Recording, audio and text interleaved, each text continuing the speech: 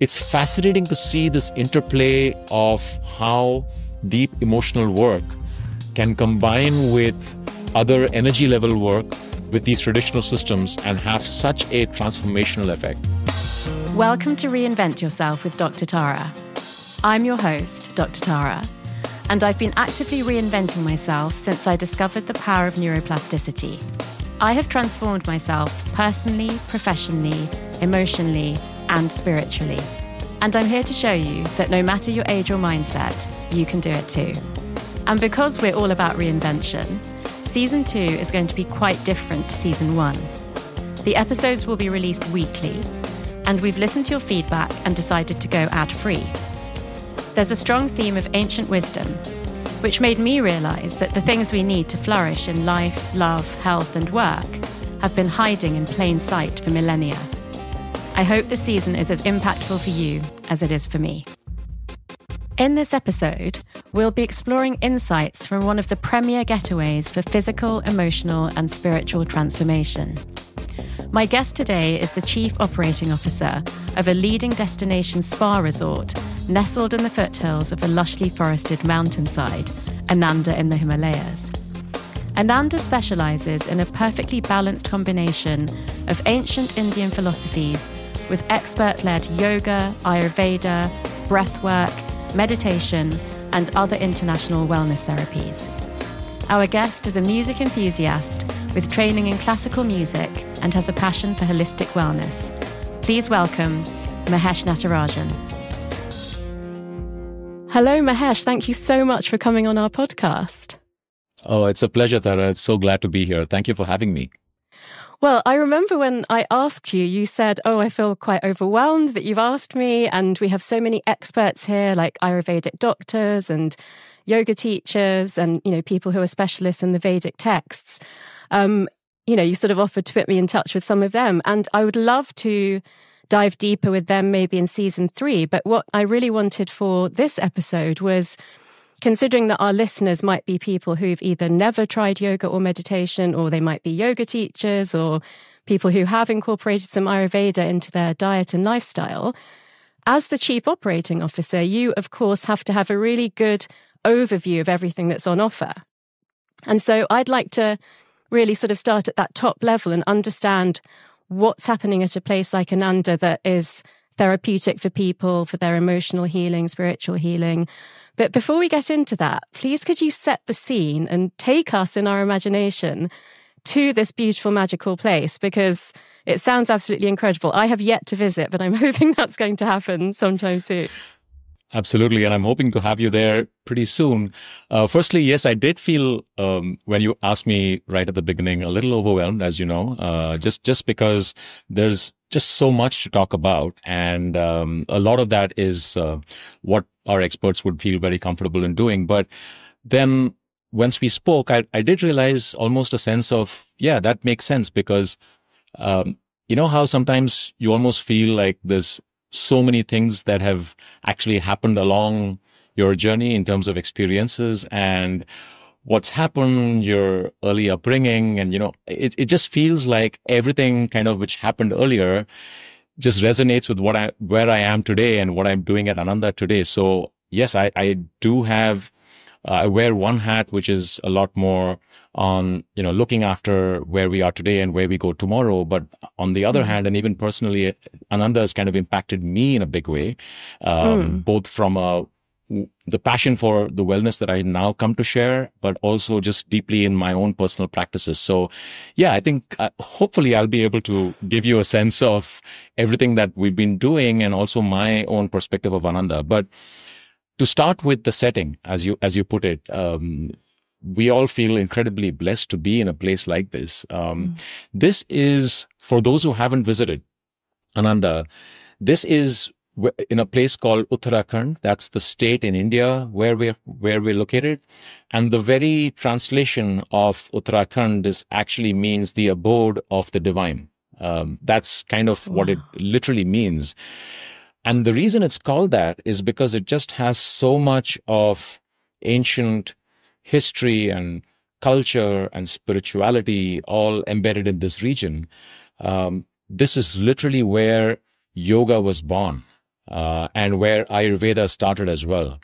I'm not talking hundreds or even thousands of years ago. I'm talking millennia before where we are today. And the very story of how it all began, we are seated now in the heart of the Himalayan foothills, and then it kind of expands onto other layers of the Himalayas as we go up higher and higher. And as you know, a lot of the ancient civilizations in many countries, they all started from places of isolation, places where the original pristine rivers came through. And that's exactly where we are. So the river Ganges, which, as you know, Tara, is one of the most spiritual, holy rivers in India, it actually comes down from the foothills and the mountains of the Himalayas. And the first place where it touches before it actually reaches the plains of India and then meanders all across North India before it empties into the Bay of Bengal, the first place that it actually touches in the mountains is this city called Rishikesh. It's a small town, actually. And that's where the whole story of Ananda begins. And the whole history of yoga literally started there. And these were taught to people around the town of Rishikesh by these sages, these monks who used to live in the higher regions of the Himalayas. And when they used to come down on certain special occasions or festivals or religious days, people used to notice that these were people who lived in high altitudes, wearing almost nothing. They were eating and surviving on almost nothing, but yet they seemed to be in the most incredible health, serenity, and a kind of sublime bliss almost radiating from them. And it was just incredible to see. And when the people around these foothills started asking them the secrets of their incredible, almost ageless form, that's when they would tell people about these practices that they had, which was controlling their breathing, doing certain postures, getting into a deep state of trance and meditation. And people were fascinated. And then they obviously asked them, saying, please tell us about what you're doing and the secrets of this long life that you're leading. And that's how yoga actually started, with the origins of these golden teachings. So you're going back long, long ago in time when you come to the region where Ananda is located. And that's why I say it's one of the most spiritual, cultural places in ancient India, going back at least 5,000 years ago. And this is where ancient Indian civilization actually started. For me, it's always like a place which every time I drive in or take a short flight and get into Rishikesh or Dehradun, which is the local airport where we are, the energy changes. The air feels different. Everything feels different. There's texts of Ayurveda, which also is a very ancient Indian tradition of wellness and well-being, which started here. Even today, if you look up some of the ancient roots and herbs and minerals that are used in Ayurvedic products all across the world, which are now so popular, you'll hear terms like ashwagandha and brahmi and sanjeevani and all of these fascinating things which have such curative properties. They're all found along the banks of the Ganges, in these herbs and around the rocks and minerals where these are actually cultivated and brought into modern day formulations. So there's a lot of history here. A lot of the ancient tales and the stories about the various energies or the many thousand gods and goddesses that you hear about in India, they all come from this place. So this was kind of the only place where the founders of Ananda, when they thought about creating a wellness retreat, this was probably the only place that they felt would do justice to actually begin their journey. And that's why this place has so much special energy. And I was just sitting here listening to you and thinking that if your energy and your voice is any reflection of that place, which I'm sure it is, because you've spent so much time there now, then it's a place I'm sure we would all want to go. Now, obviously not everybody can practically make that happen, and we will come to some, tips that you found for your personal life and from what you've learned by working there that people can incorporate into their everyday life. But just before we move on from the place towards more what it has to offer, tell us the story of what you told me about the grottos where the yogis used to meditate that are in the surrounding area, because I thought that was like like fairy tale, magical. Absolutely. Absolutely. So all along the banks of the upper regions of the Ganges River, as you go into the higher Himalayas, you have these almost, I would say, spiritually formed caves. That's the only way I can describe it, because I've been in some of them, and these caves are said to have housed these monks and sages who have sat there not for a couple of days or weeks on end. They have sat there for decades of their lives meditating. And if one hasn't done that, I know it's incredibly difficult to imagine what that experience would be like. Yeah. I've gone into a couple of them. And when you go inside and sit down in some of these grottos and some of these cave formations, the opening of the caves forms almost a perfect sphere.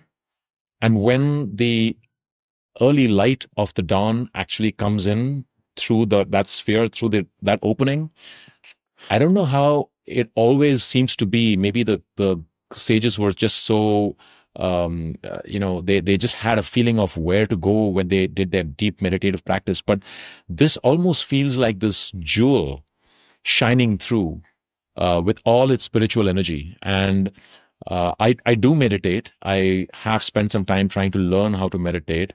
It's a lifelong journey. I can't say I'm anywhere near, advanced in that practice. But somehow when I go into these grottos, even an hour spent there, you just lose complete sense of space, time.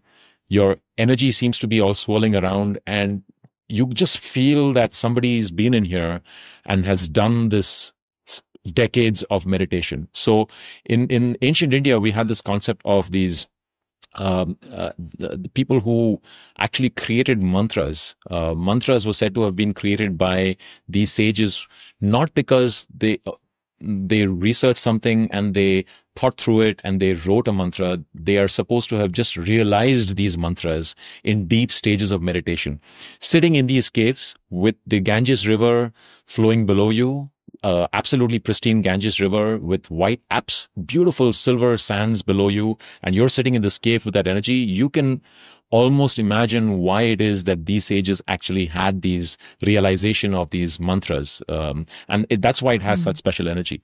It sounds like a psychedelic experience. And I mean that in the proper sense of the word, which actually means manifestation of your soul, rather than psychedelic in the more modern meaning of the word. And so you've mentioned a few words which are related to philosophies such as yoga, Ayurveda, mantra, the Vedic texts we've mentioned. Could you just give us a little definition of what these things actually are and how they're incorporated into the retreats that people might come to at Ananda? Sure. And that's actually a very fascinating way of discovering the entire journey of somebody who follows a path of wellness, especially at Ananda, but even independently, if you do it at home or wherever you're at.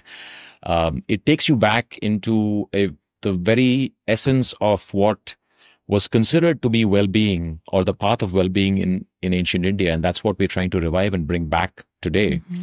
The ultimate goal of well-being, as it was understood in those days, was always to reach a state of complete contentment, not by renouncing the world, but by being very present in today's world, by being very dynamic in today's world, but at the same time, reaching a place of complete awareness, consciousness, mindfulness, being spiritual. All of these were the ultimate goal.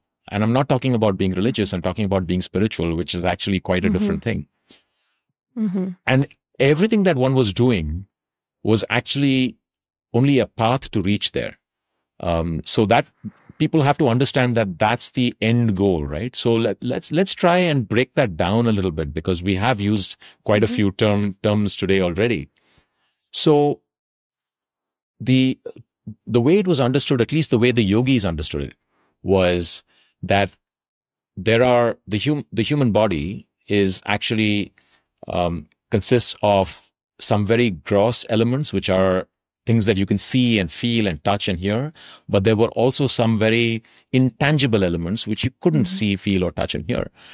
But the essence of life was actually in the intangible. But the fact is that you have to go from the tangible to the intangible. So the way the yogic process worked, if you've heard of or if you're familiar with, people might be with something like the Yoga Sutras of Patanjali and these teachings, you always start with the physical body. And these are beautifully explained in a concept called the koshas, which actually kosha means sheaths or layers. And they're beautifully explained there, where you start with the most outermost kosha, which is actually the physical body. Everything that we can feel, the way we look, the way we are when we are well, the way we are when we are unwell. So that kosha is the first kosha, which is the physical kosha. And everything that we do at Ananda starts from there, because unless you are able to address the physical body and keep you well, you can't do the rest of what you need to do. So that ability to address the physical well-being is where we start with Ayurveda, for example.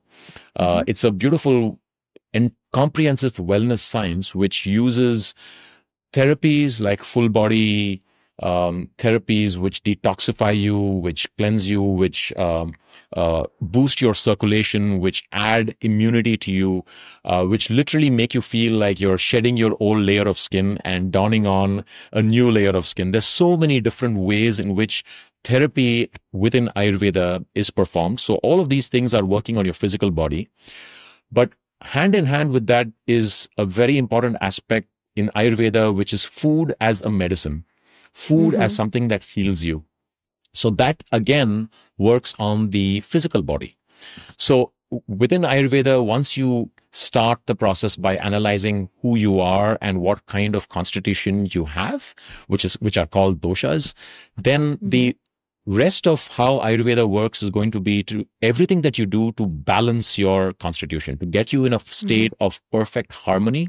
So you're eating the foods which actually counterbalance any part of your constitution which is a little off, which is out of balance, if that's kind of a simple explanation to do. So if you have a constitution which is very cold and dry and always flitting around, then you're going to be eating foods which are counterbalancing to that. You're going to be eating very warm, very nourishing, very grounding foods. If you're another kind of constitution where you have a very high metabolic rate, where there's too much heat and fire in your system, then you're going to be eating the kind of foods which are counterbalancing to that, which are cooling, and they're going to be kind of settling you down and not allowing anything which is very acidic to form in your system.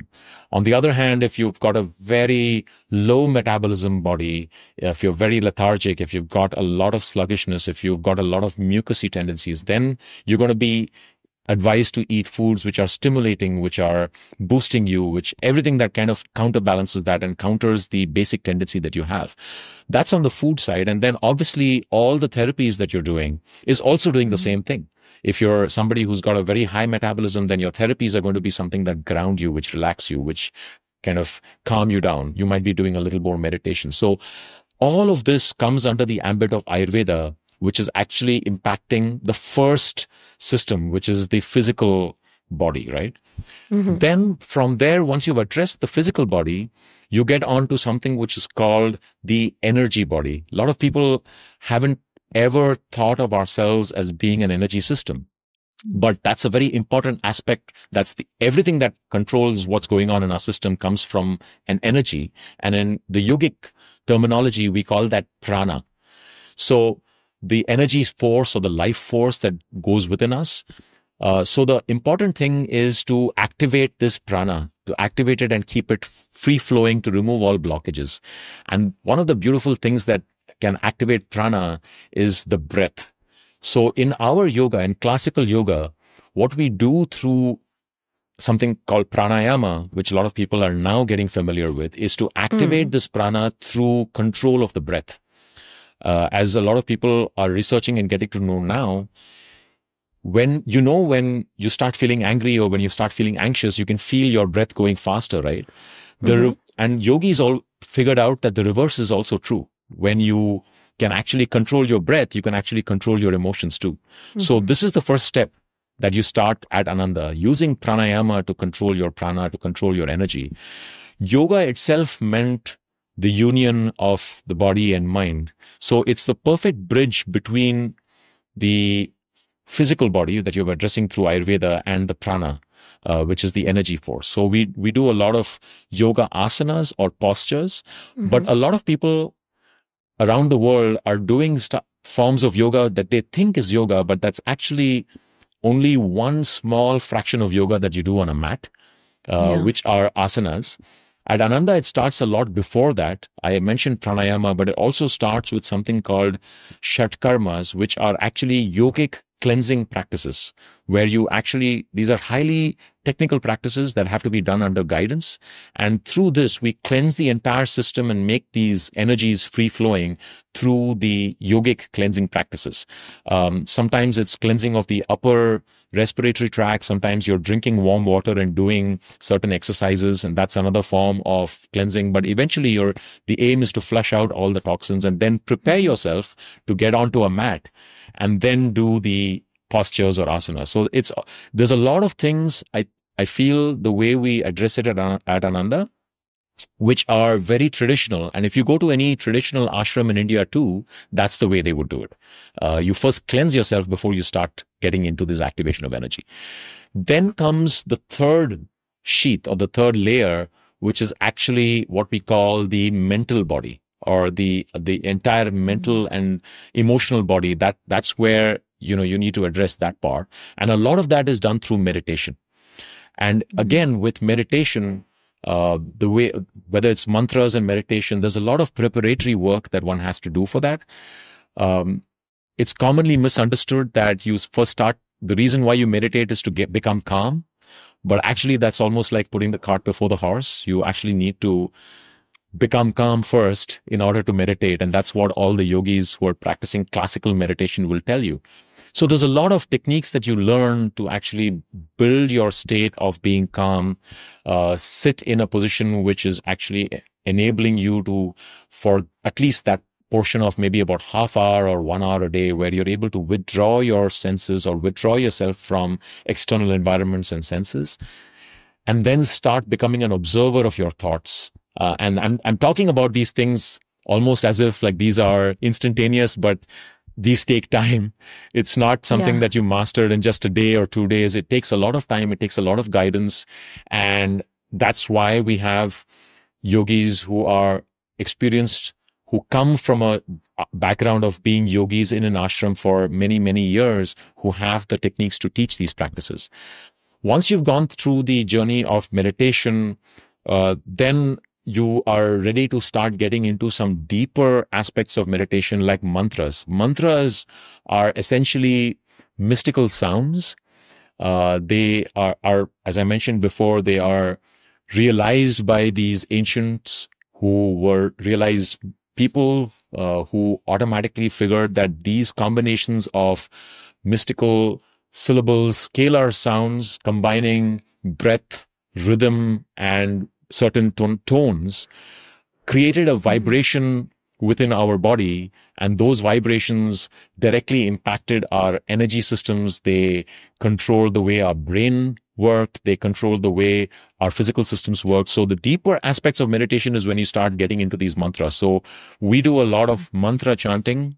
And again, it doesn't matter if you understand it, don't understand it. That's not the key.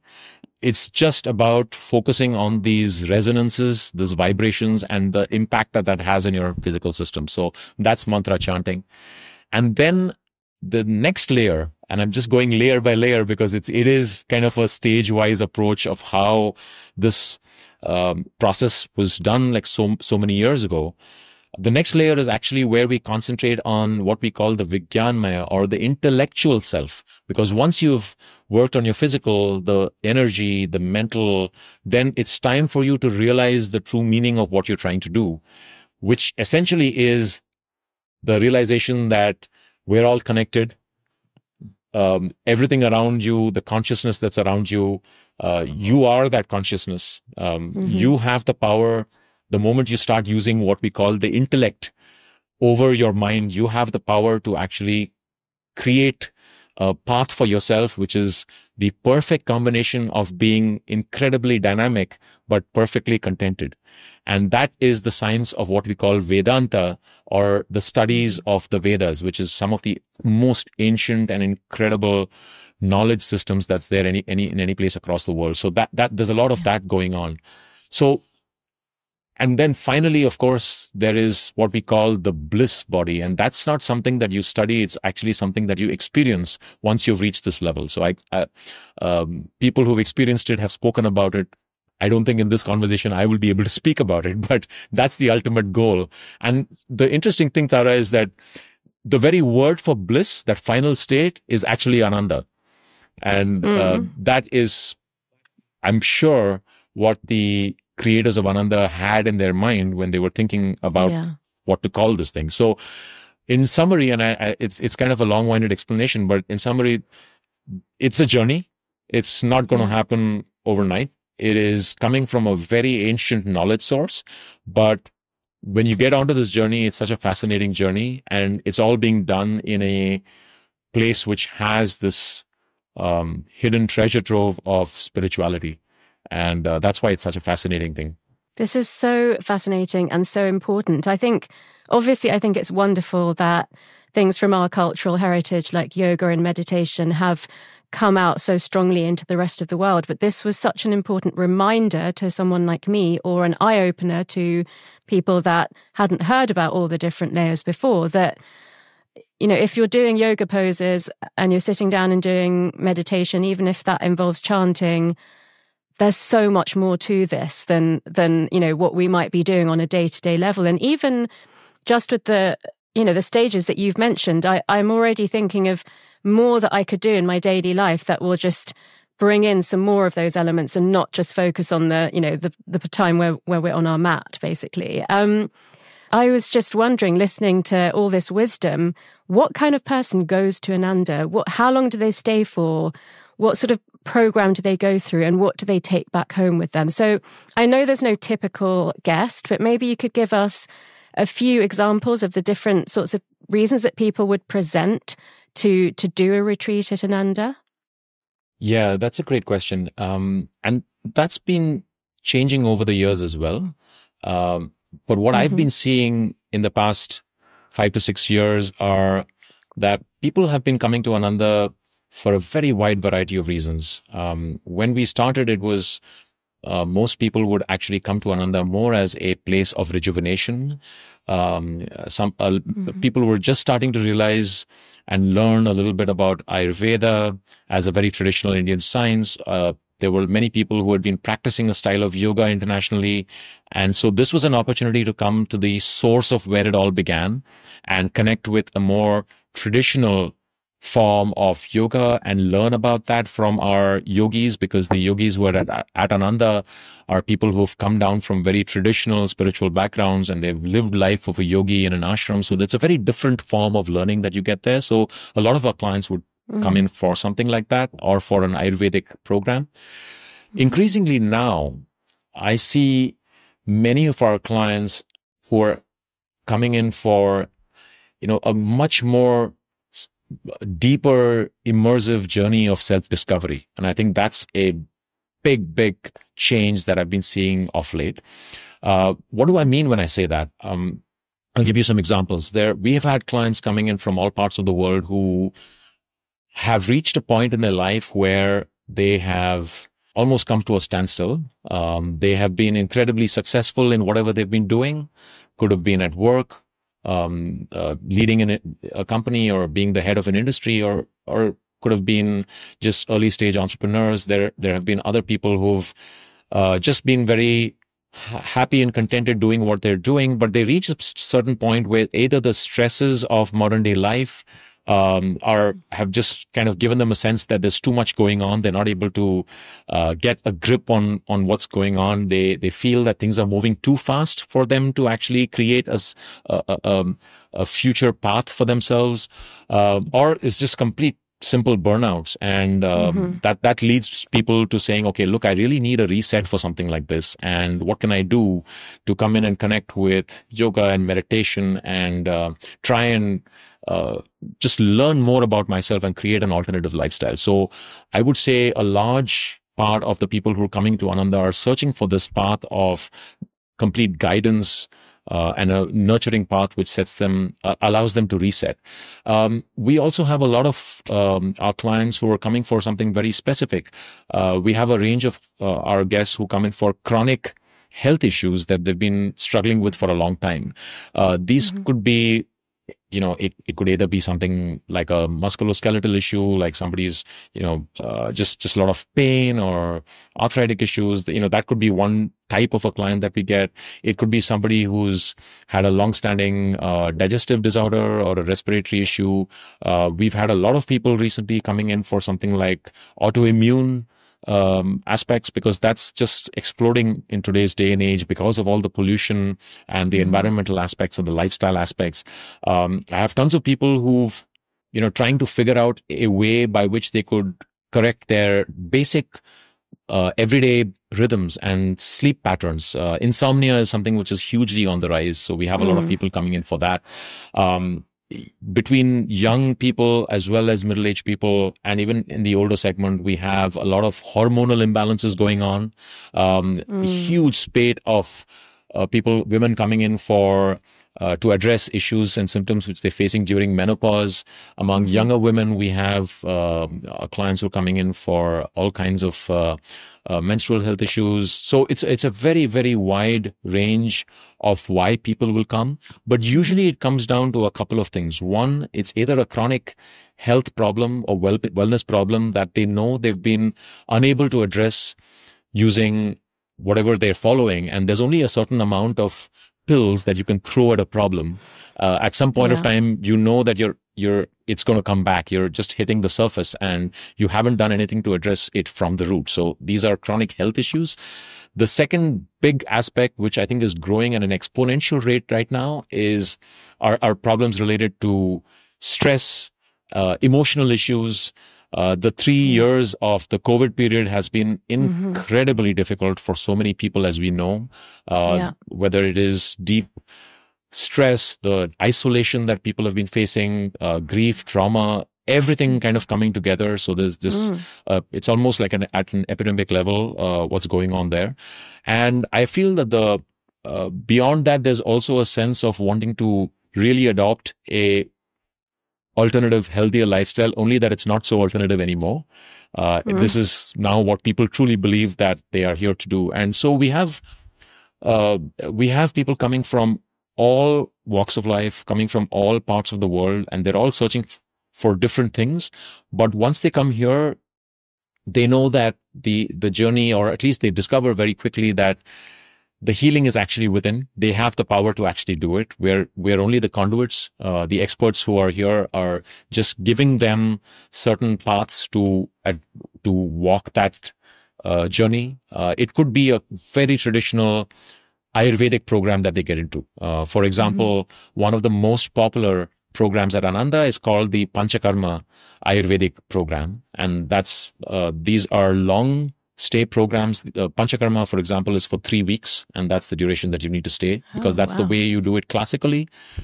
If they're doing a deep-seated meditation-based program, we have another one called the Dhyana meditation. That one's for 2 weeks. So I would say, in general, most people are actually staying anywhere between about 2 to 3 weeks. The majority would not stay for less than about 10 days. In very rare occasions, if they're really compressed and crunched for time, maybe starting a week, but that's very rare. More and more, like I see people coming in for 2 to 3 weeks. And the reason for that is that these programs they all work in a phase-wise manner. Let's take the Panchakarma program, for example. In classical Panchakarma, Panchakarma, by the way, is a very traditional Ayurvedic program. Panch means 5, karma means action. So it's actually 5 different types of cleansing action, which is almost working like a biopurification process. So when you do Panchakarma in India, the classical way, the first week, you're actually not doing too much by way of therapy. You actually go through a process called oleation, where you're actually consuming certain herbal medicated ghees. And what that does is it goes down to the deep cellular level, and it really cleanses you at that deep cellular level. It's creating that perfect oleation structure or biopurification process for your toxins to get flushed out. So it's only in the second week where you actually start getting deep and flushing out all those toxins from your system. And then in the third week is when you focus on putting back all those vital nutrients into your system. So for some of these programs to work, you really need that time, that kind of focus on yourself.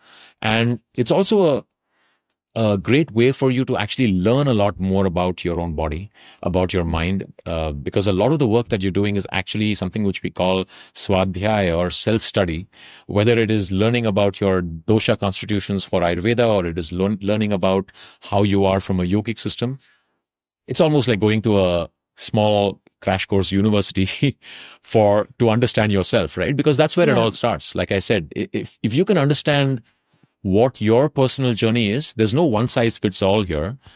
If you can understand what you are and where you need to be, then it's so much easier for you to set that path very clearly for yourself. And you have all the guidance here for people to explain that to you. So yes, I mean, there's a very wide range of these programs. Most people stay for 2 to 3 weeks. I'm also seeing a big jump in people trying to address specific emotional issues. And because of that, one of the things that we've been doing, especially in the past year, is making sure that everybody who comes in on a program always has or starts off with a session with an emotional therapist, because that's a very vital part of this entire journey to address these deep-rooted emotional blockages that we all have. Sometimes we know we have them. A lot of times we don't know that we have them. And that's actually a big barrier for the healing that can happen at the physical level as well. And I've seen so many examples of this at Ananda.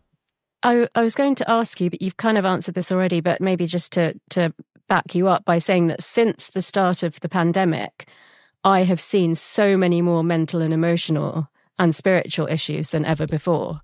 So it was interesting that you said what you've seen in the last 5 or 6 years, and then perhaps there's been a shift in the last 2 or 3 years.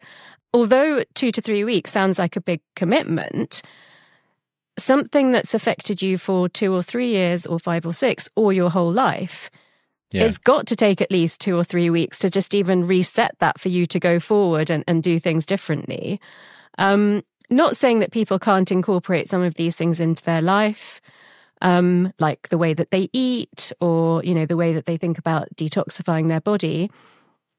But yeah, it's really about understanding that the length of time a problem has been in your life, it's got to take some length of that time to undo that problem. Sure. And absolutely, I like the way you say it's like taking off, your outer skin and kind of donning a new kind of version of yourself. The whole cell renewal, resetting, reinvention is very much, part of what I'm interested in. And I have noticed in the time that I've known you that the importance of this emotional therapy has become much more to the forefront. I think quite a few years ago, it was much more the traditional Indian wisdom and therapies that were available.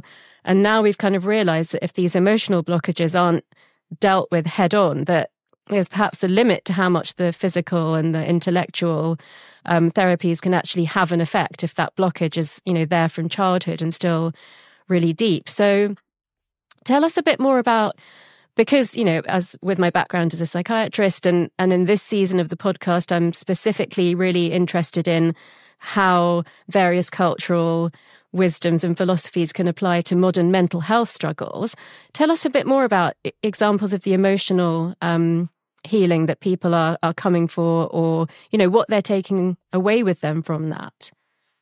Absolutely. And Tara, you've put it so beautifully in terms of your books and conversations that we've had in the past in terms of how the whole aspect of neuroscience and the emotional therapy and what you can do from following a more mindful path has such a big impact on the way we are, all the things that have built up over a period of time, and how we kind of our whole frame of reference for our interactions that changes, and how we look at the entire world. But interestingly, what we've noticed at Ananda, and we've spoken about this before as well, is people tend to almost compartmentalize emotions as saying that, okay, this is an emotional issue. One of the things which is something that we're noticing all the time is how closely these emotional issues actually are connected with physical issues. And, you really can't, there's no way to actually put them in neat little boxes and say, I'll take care of one without the other. And we're seeing more and more evidence of how this has come to stay. And people are just about starting to understand the deep interplay between them. Let me take up an example which is kind of fresh in my mind, because this was a guest from just a couple of months ago. A person, who came into India from one of our the Western countries. He had a long-standing problem of what I would describe as postural issues, because when our experts examined him, he displayed like a classic rounded back, a very weak upper back, very stiff areas, something that you would usually say, okay, this is work-related posture, right? But also kind of lack of joint mobility and, all of these classic things. But then we started digging deeper and we said, hey, we're also noticing things like poor breathing patterns. And it's all started kind of coming together a little bit. And then when we started doing some work from the emotional consultation side, we started sensing a lack of, balance, lack of peace, clarity of thought. He himself said, I often have a lot of anger issues. There's a lot of work-related trauma. I'm just usually very emotionally distant. So, all of these things, what you normally say, okay, this could be a separate issue. This could be a separate issue. We started looking at all of these as completely integrated between all of them. And then we started the teams at Ananda, the yogis, the emotional therapists, the Ayurvedic doctors, we started putting all of that together and working on this as one integrated protocol. Some of the things that we did, of course, from yoga was just simple asanas, pranayama, which is breathing techniques. We went through Shatkarmas, which I spoke to you about earlier, which was just a complete cleansing of the system first, because all of these had a direct impact on his breathing as well as on all the postural issues. But it actually opened up energy channels for the emotional healers to come in and start working on him. So then what they started doing was a lot of traditional techniques, whether it was like a aura scan, energy balancing, some inner child work, because he did talk about being very emotionally distant from an early age. There was some work-related trauma, so a lot of work was done on trauma release. And then that was combined with some specific yogic work, whether it was Yoga Nidra, which some people who are listening to this might be aware of, where you actually do a complete body scan and visualization and create a certain resolve for the future. The other techniques were things like Ajapa Japa, which is a subconscious technique of meditating a certain mantra. But what it does is it allows all these deep-rooted tendencies, these deep-rooted emotions to again come to the surface, which then would be taken on by the emotional therapist and worked on. This integrated approach, within about 2 to 3 weeks, I have to say I was just amazed at what the outcome was. This whole physical issue of a rounded back, just in degrees, I would say, by the guest's own admission, improved by a degree of almost 75%, much more than that maybe. The breathing patterns, because we were able to measure all of these, right? The length of the breath, the stability of the breath, the shallowness of the breath, how that changed. The yogis who were analyzing this said it had a dramatic shift of almost 30%. And by the end of this program, he said, I have a dramatic reduction in just negative thoughts, my small things that would trigger an immediate irritability, an immediate sense of anger that just is not there anymore. And I just have this huge level of clarity in what I want to do, the way I want to be. So it's fascinating to see this interplay of how deep emotional work can combine with other energy level work with these traditional systems and have such a transformational effect.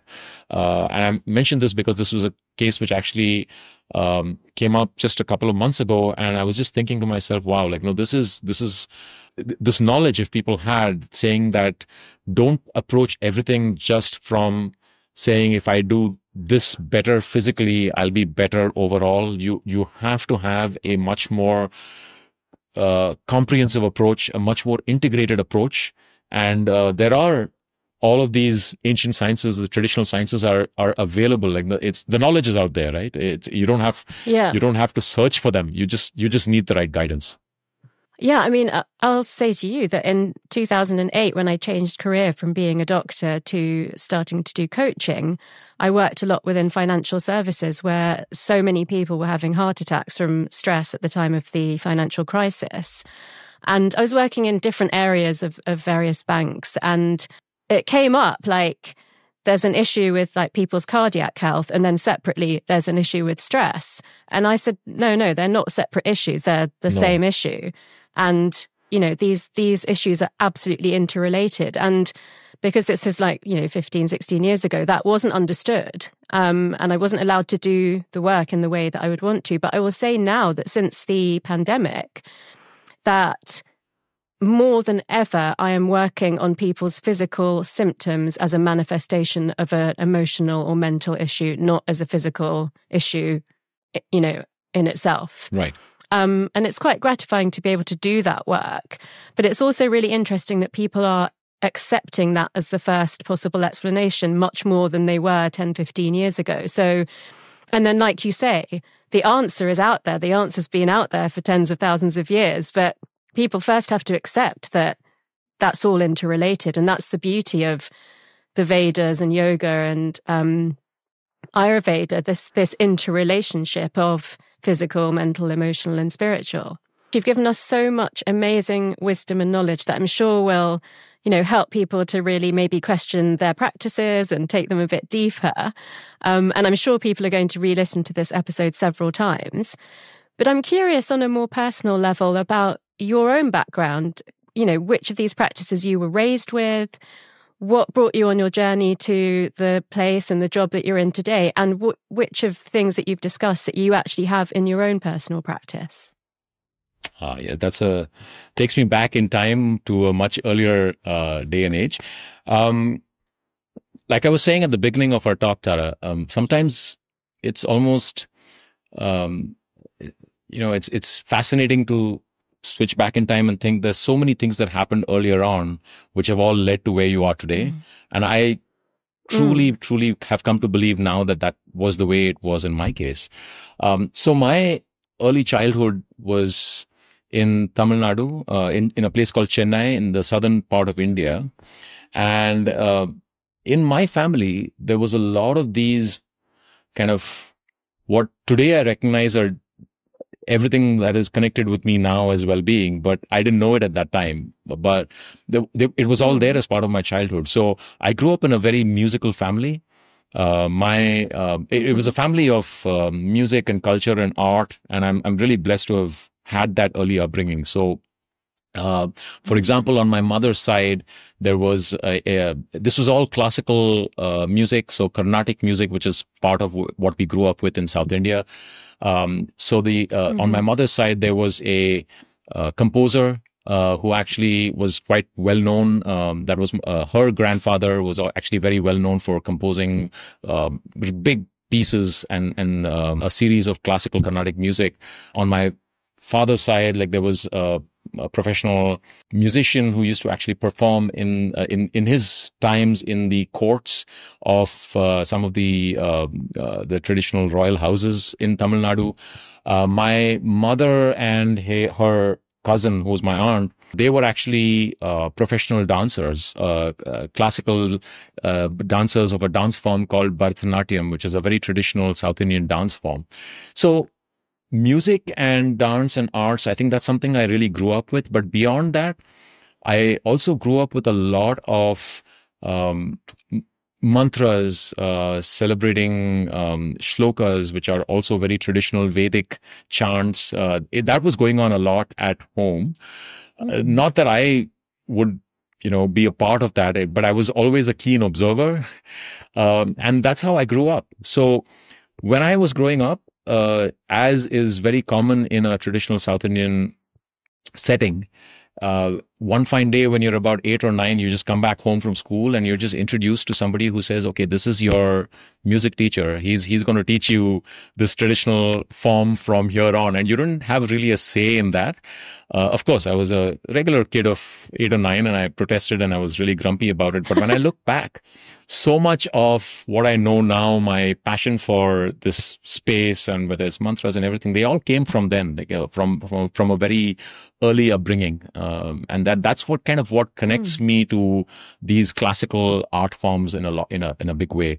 The other side was that we also had a lot of these things we know now as alternative forms of healing or Ayurveda and yoga. It all used to be there in some form or the other. I remember till I think the time when we were well into our early teens, all of the things that we used even to wash ourselves and take a bath or everything, these were all like traditional powders and soaps and those kind of things. There was nothing packaged. There was nothing from outside because it was a different time. And I think I grew up with a lot of that. And then, of course, I went through the next 30 odd years of, not maybe just being in a different time zone, but now I've started realizing the value of all of that. And I've kind of almost been trying to take myself back into something similar now. So anyway, that was my early upbringing. I had absolutely no clue that I would finally land in a place like Ananda and follow this path of being so closely connected to well-being. My own journey went through quite a typical kind of career, a degree in economics, in business administration, business degree, and then for some time I spent in luxury hospitality and working with a brand called the Oberoi Hotels, which a lot of people are very familiar with in India, a luxury brand. And after that, I spent a lot of years in a very, very different kind of very mainstream corporate work environment, looking at being a marketing professional, a brand and communications professional. And that's how I kind of grew. 2008 is when I actually connected with the founder of Ananda, Ashok Khanna, and something about what this was, what the brand was doing, the future of what this could do, it just clicked. And I said, I'm going to give it a shot. Let's see where it goes.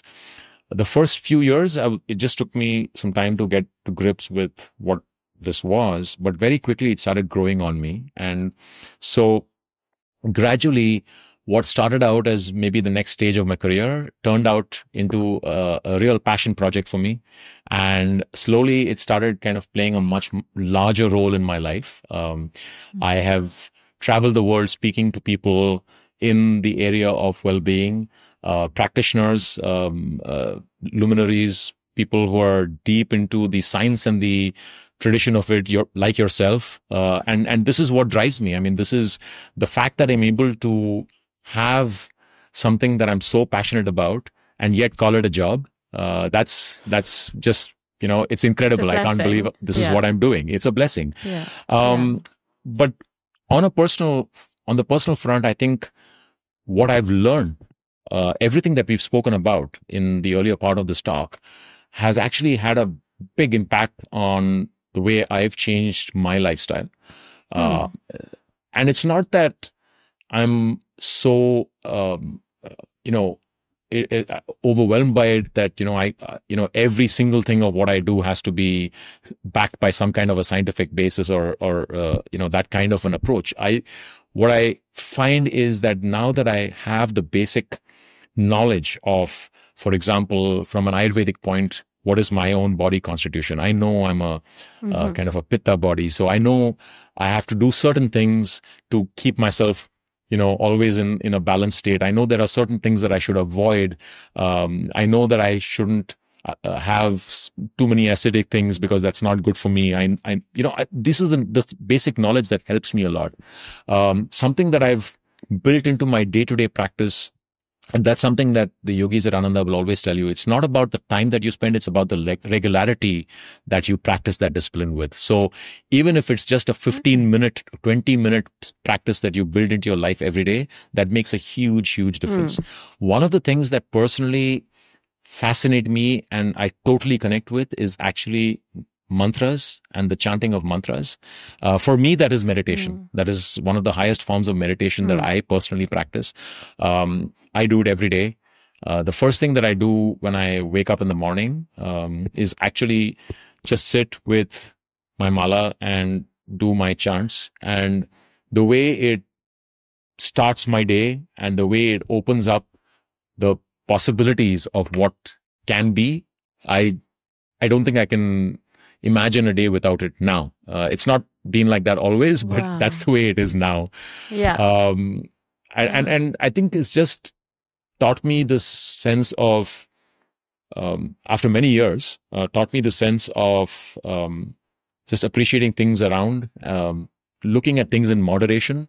I think these are just simple aspects of Ayurveda, yoga that have played a big part of my life. I just value that I've been able to pick it up along the way, and I have built it into my everyday. And the bigger part of what I really treasure is that I'm able to, spread this, and I'm able to talk to a lot of people and, create a sense of curiosity.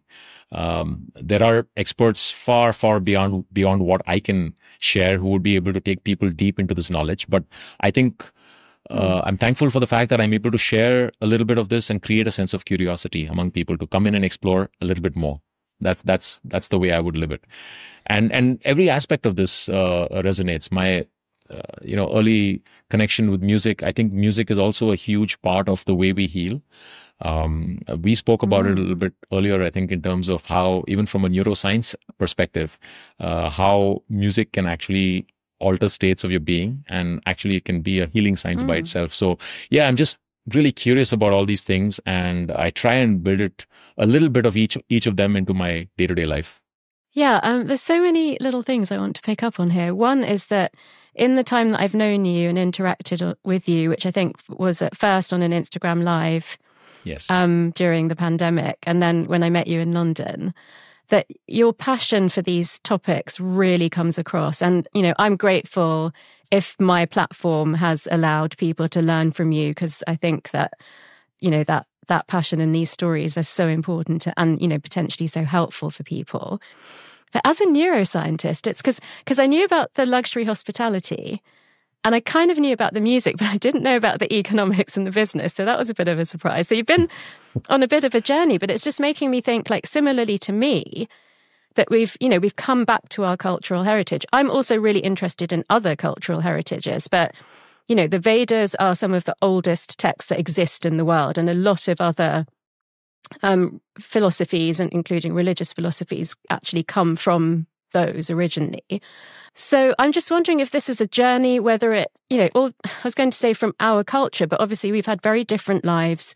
My parents moved to England. I was born in London, so I had to integrate with, a different kind of culture whilst maintaining my family culture. You grew up in South India. You're now in North India. But we both kind of went away, but then came back to, to the kind of the beginning. And I'm just wondering if this is a journey for our listeners as well. I'd be really interested to hear from people. I'm having a guest on the podcast who has learnt and immersed herself into Sufi mysticism, but comes from a completely different white Christian background. So I think it's not always necessarily your own culture that you return to, but it's some kind of spiritual absolutely.